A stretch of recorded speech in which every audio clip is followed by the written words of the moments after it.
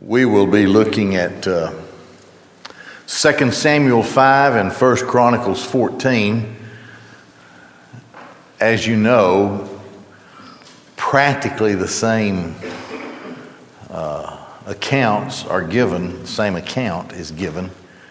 And so we're just doing them both at the same time. 2 Samuel 5, 17 through 25, and 1 Chronicles 14, 8 through 17. David has as king, has his first encounter with the Philistines. There's a spiritual lesson here that really runs its course all the way through the Old Testament. And in another sense, but sort of in the same way, runs itself through the New Testament era and the church era, even to where we are today. And it's this, and we are taught this. A spiritual warfare exists. The warfare basically comes down to Satan's opposition to Christ.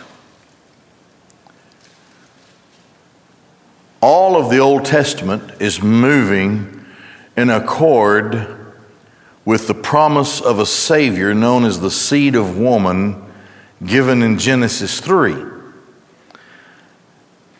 And so we start galloping through the genealogies of the Old Testament in Genesis, and even beyond, but in Genesis, and you will see one portion of humanity go so far, and the genealogy doesn't go any farther because it isn't the lineage of the Christ.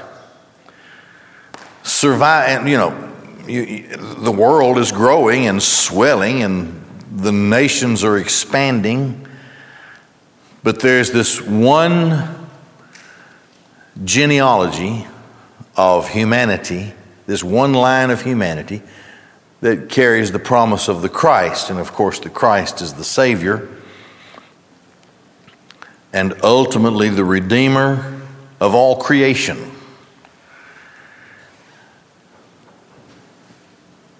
The world challenges that promise. And Satan works his opposition through the nations in the Old Testament. Now they're known as the Gentiles. It means the nations. Israel, carrying the promise of the Christ, is always attacked, it seems, in some way by the rest of the world. Generally, they're always at a disadvantage from a human perspective. But now, this thing has been narrowed down to the house of David. It isn't just Israel anymore. It isn't just Judah within Israel anymore. It's now the house of David. The world, according to the scriptures, has developed, and we've talked about how history books would show other parts of the world as doing the things that are important, but they don't have eternal importance. They fade, they come and go, and the only relevance they have to the Bible story is what their effect is and how God uses them regarding Israel. That's their only relevance. Now, for the first time, Israel becomes united. God has a covenant that he establishes with David regarding the Christ, the Messiah, the promised seed of woman. And you find that covenant, that promise that goes from generation to generation generally, although from time to time it'll skip many, many, many generations. And the last of those is the Davidic covenant. So he will be the son of David, this Messiah. Of course, this garners the attention of Satan, god of this world, god of this age, who controls these nations through their demon deities, the Elohim, the power of demonic forces which dupe the nations in the Old Testament. The other nations dupe them into worshiping them as gods. And most of the time they are worshiped as local gods. That is to say, one nation will have its chief god and another nation will have its chief god. But the God that arises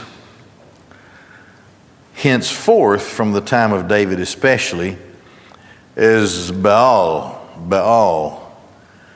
And then there's Dagon, an offshoot of that, and Dagon is the god of the Philistines. We've already seen an account in our study of 2 Samuel, or of Samuel in general, and 1 Chronicles, of how the Philistines, one time they defeated, and it was before Saul became king, they defeated Israel, and they credited their God with that.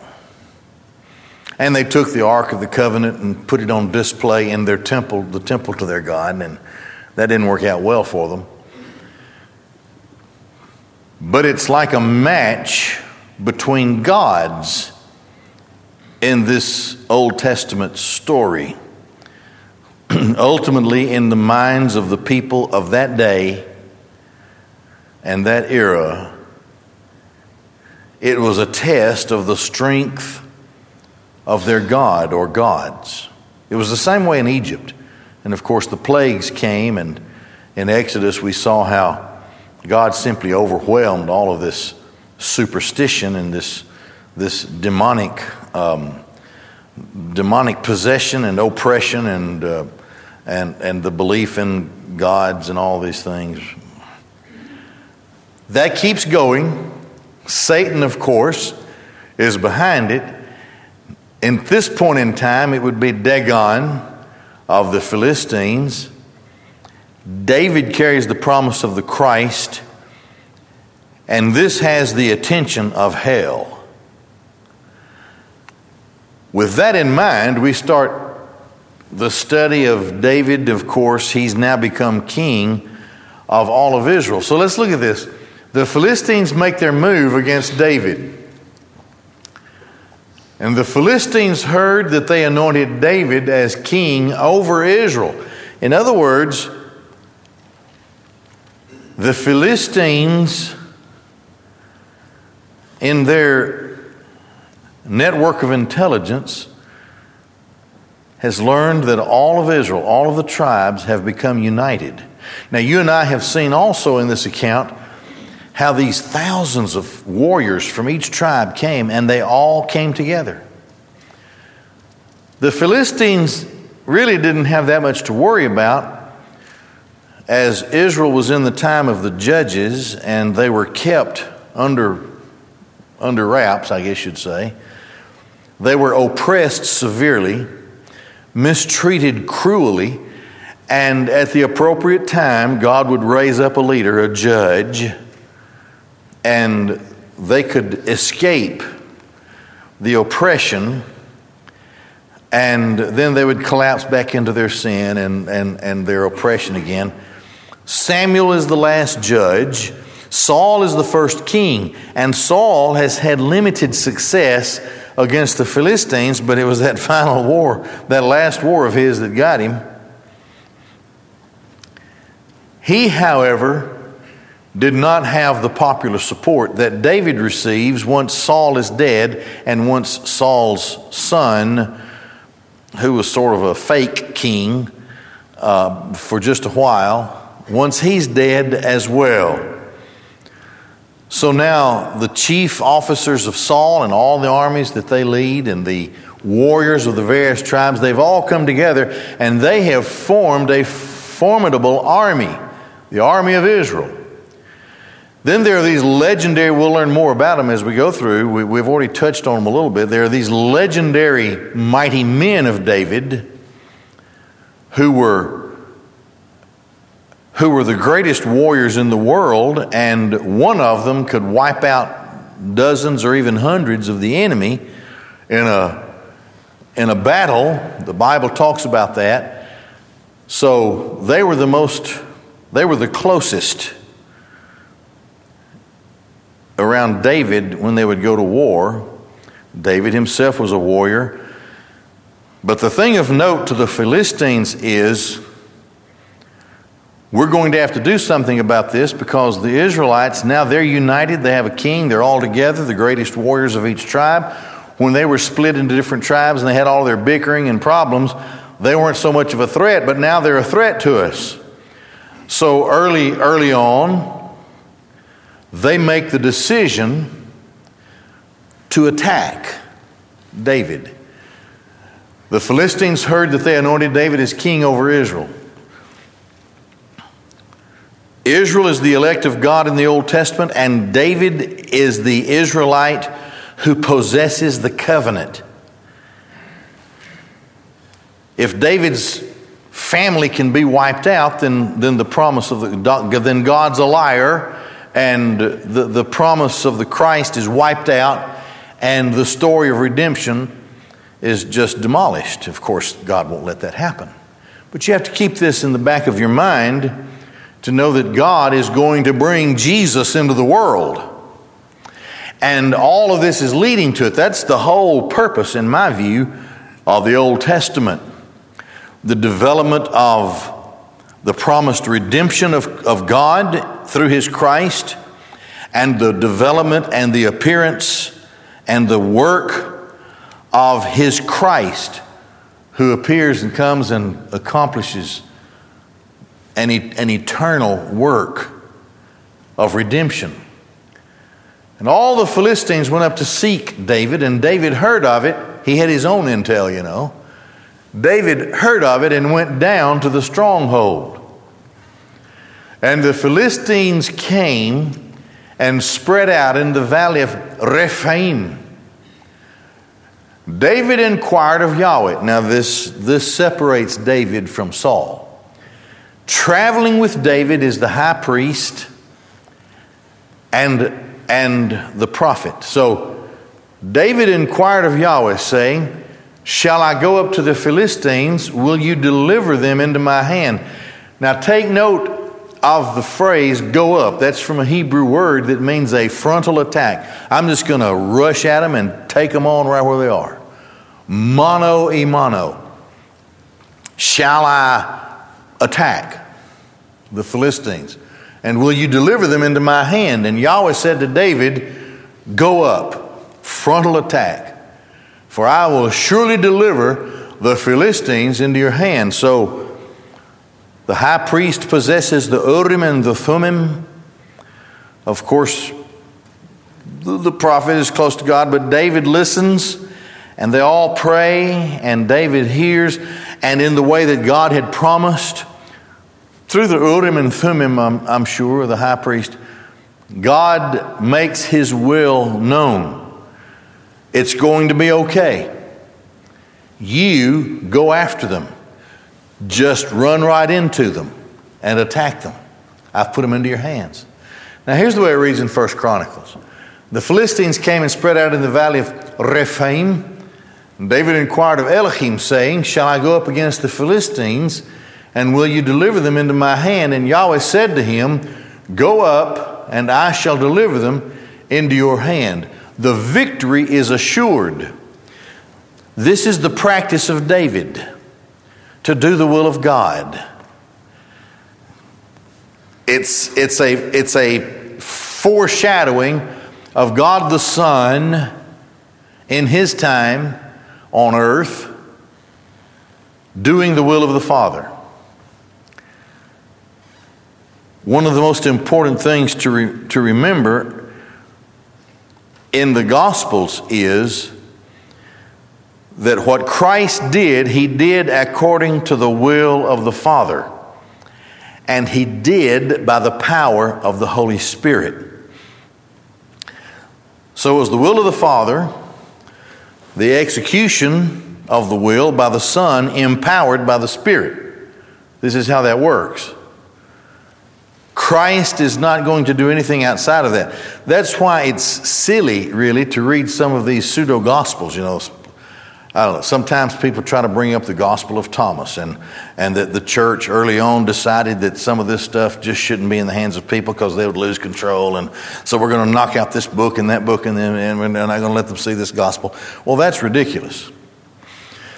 We live in a day where research is deeper and more accurate than it ever has been, and it's easily seen that so much of that is a later writing. You can even tell by the kind of ink that's used and the kind of material on which it's written. So it's not a big deal. But I said all that to say this. The Gospel of Thomas, I think it's the Gospel of, it's one of those pseudo-pedagogical writings where he talks about a boy, Jesus, a little boy, Jesus, who gets into a mud puddle and fashions a little man and blows on him, and the little man becomes alive. Well, that's stupid. That was not the will of the Father, and he was not empowered by the Holy Spirit. None of that comes till he's 30, and the Spirit descends on him. So, but anyway, back to what I'm saying. David sort of foreshadows Christ in this sense. He seeks the will of God. Now, he's not always this way because he's not Christ. But in his best days, he seeks the will of God and won't do anything until he understands what God would have him to do. And in this case, God says, frontal assault. You show up and just run at them, and I will deliver them into your hand. Now, this comes from a Hebrew phrase, and we'll see what this is all about in this section. David came to Baal Peretzim. David smote them there. And he said, Yahweh has broken mine enemies before me like the breach of waters. Therefore he called the name of that place Baal Peretzim, because Yahweh broke the power. He broke through Baal. He broke it. There was no power of Baal. And they forsook their images. These are the Philistines. And David and his men burned them. David so routed them that wherever they had set up a place of worship to call on their God to help them, and whatever little deities they may have had hidden in their saddlebags on their camels or whatever, they just forsook the whole thing. David and his men gathered it up, burned them, completely destroyed anything that looked like Baal. And they went up to Baal Peretzim, and David smote them there. This is from 1 Chronicles, same thing. David said, Elohim has broken my enemies in my hand like a breach of waters. Therefore they named that place Baal Peretzim. And they abandoned their deities there, and David commanded, and they were burnt with fire. This was an act of worship. It was an act of victory. It was a demonstration, a major demonstration of the power of Yahweh. Because at one time the Philistines were able to capture the Ark of the Covenant, we studied that, and there was a reason why God was displeased and he allowed that to happen. The Philistines thought that their God was on the level of Israel's God. Obviously not.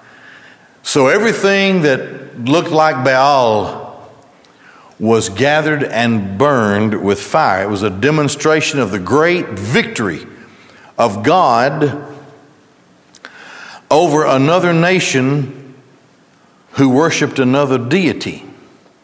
Now we're refined, it seems, so-called, and I put refined in quotation marks, in the modern era, because we have psychoanalyzed ourselves. We have We have invented and created human philosophy and human behavior that is in stark contrast to the Word of God. But having forsaken the belief of God, in the modern era, this behavior, same kind of behavior that these people did, but they called it worship back in those days. Same kind of behavior, but we're too smart to think that it's a God or a religion. We just do it on our own. It's the same thing, same demonic influence, same demonic oppression, demonic possession, same system of the world. There's an interesting, I've mentioned this before, I'm sure, but in Genesis chapters 10 and 11, we have, of course, the Tower of Babel and the Table of Nations. The Table of Nations is given, and then why there were nations is explained in the Tower of Babel. Confounding languages, and they sent them off, and they just were forced to separate as tribes of people, and they went off into different lands. And then Genesis 10 explains, this is a nation, these are the nations, they went here, this nation, that nation. And all the people of the world, after having come from the three sons of Noah, can find their way from whence they came among that table of nations.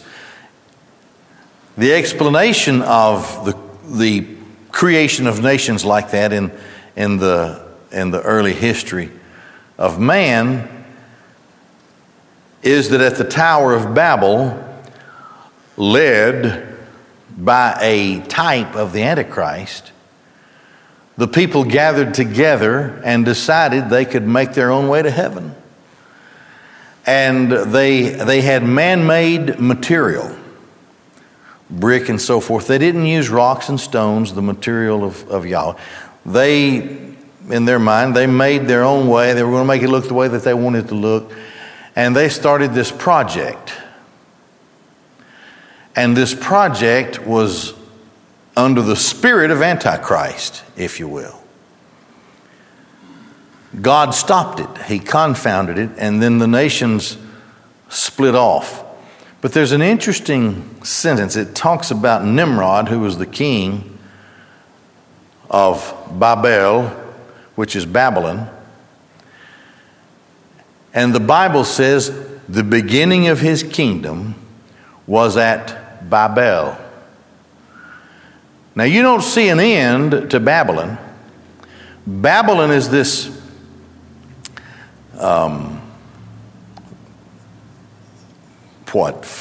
mindset, worldview, whatever you want to call it, that leaves God completely out. That's Babylon. And they create their own way, their own religions and so forth. And you don't see the end of it until you get to the tribulation in the Revelation. Babylon is fallen, is fallen. So we're still working or laboring under the attack of Mystery Babylon, under the control of Satan. And when you study it all the way through and see how it's destroyed in the Revelation, you will see that there is a religious control, there is a social, cultural control, and there is an economic control, and then to an extent there's a military control. And those are the forces that, of course, are gathered under the Antichrist himself in the Revelation. And it's when Babylon gets destroyed, all of those things begin to collapse, and then, of course, Christ comes and defeats the forces of the world at Armageddon in his glorious coming. In a sense, along the way, and they didn't realize that, but the Philistines are just part of the kingdom of Babel. You know, they're just part of Antichrist. They're part of the opposition to God. It culminates in their culture with the glorification and deification of a false god. Baal is one of them, and he would be the chiefest of all of them. And they counted on this. Today, it's not much different.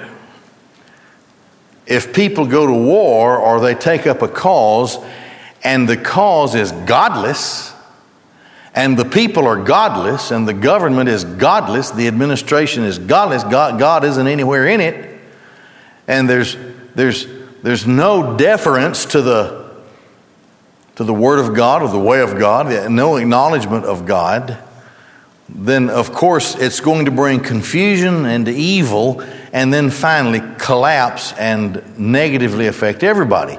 This has happened throughout history. And it's no different today, which the whole thing, of course, is leading up to the tribulation, and then the great tribulation, and then the consummation of the age.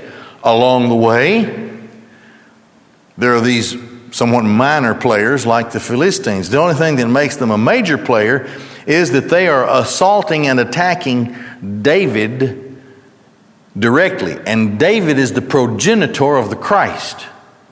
And of course, God's not going to let that happen. He's not going to let David be defeated or his household be destroyed. Therefore, here it is.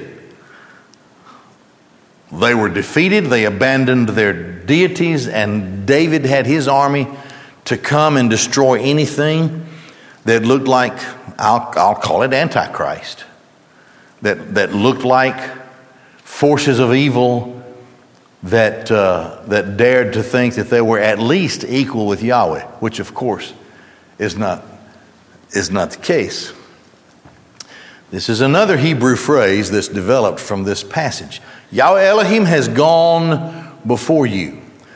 The Philistines came again. These guys are pesky. Well, isn't the world pesky? They don't stop. They can't stand the church. They can't stand the testimony of Christ. They can't stand righteousness.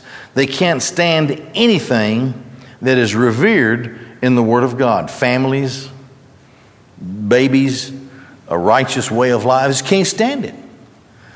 So, the Philistines are the same way. They're empowered by hell. Came up once again, spread out in the valley of Rephaim. David inquired of Yahweh. Now this time, the tactics are going to be different. That's why I called your attention to the go up. This time, Yahweh said, do not go up. Don't attack them. That's what they're expecting. I have another way for you. Circle around in back of them and come upon them from this maze of mulberry trees. And it shall be, it's the Word of God. Nothing can save the Philistines once God says this, it shall be. When you hear the sound of steps in the tops of the mulberry trees. Now you see what's happening. God is going to, this is like, well, it's spiritual battle, but it's like psychological battle. You know, for example, when Abraham came against when he and his 318 servants came against the four armies of Chedorlaomer, back in Genesis, one of their tricks was to just light a lot of lamps, and make it look like there were thousands of them instead of just 318 of them. Well, okay, so here, God will send a wind or whatever. He will send a sound through the trees, and that sound is going to sound like a huge multitude of soldiers marching. I watched, it's probably a dumb thing to do. It might have been a waste of time. I don't know. It's over now. I can't do anything about it. The Lord of the Rings.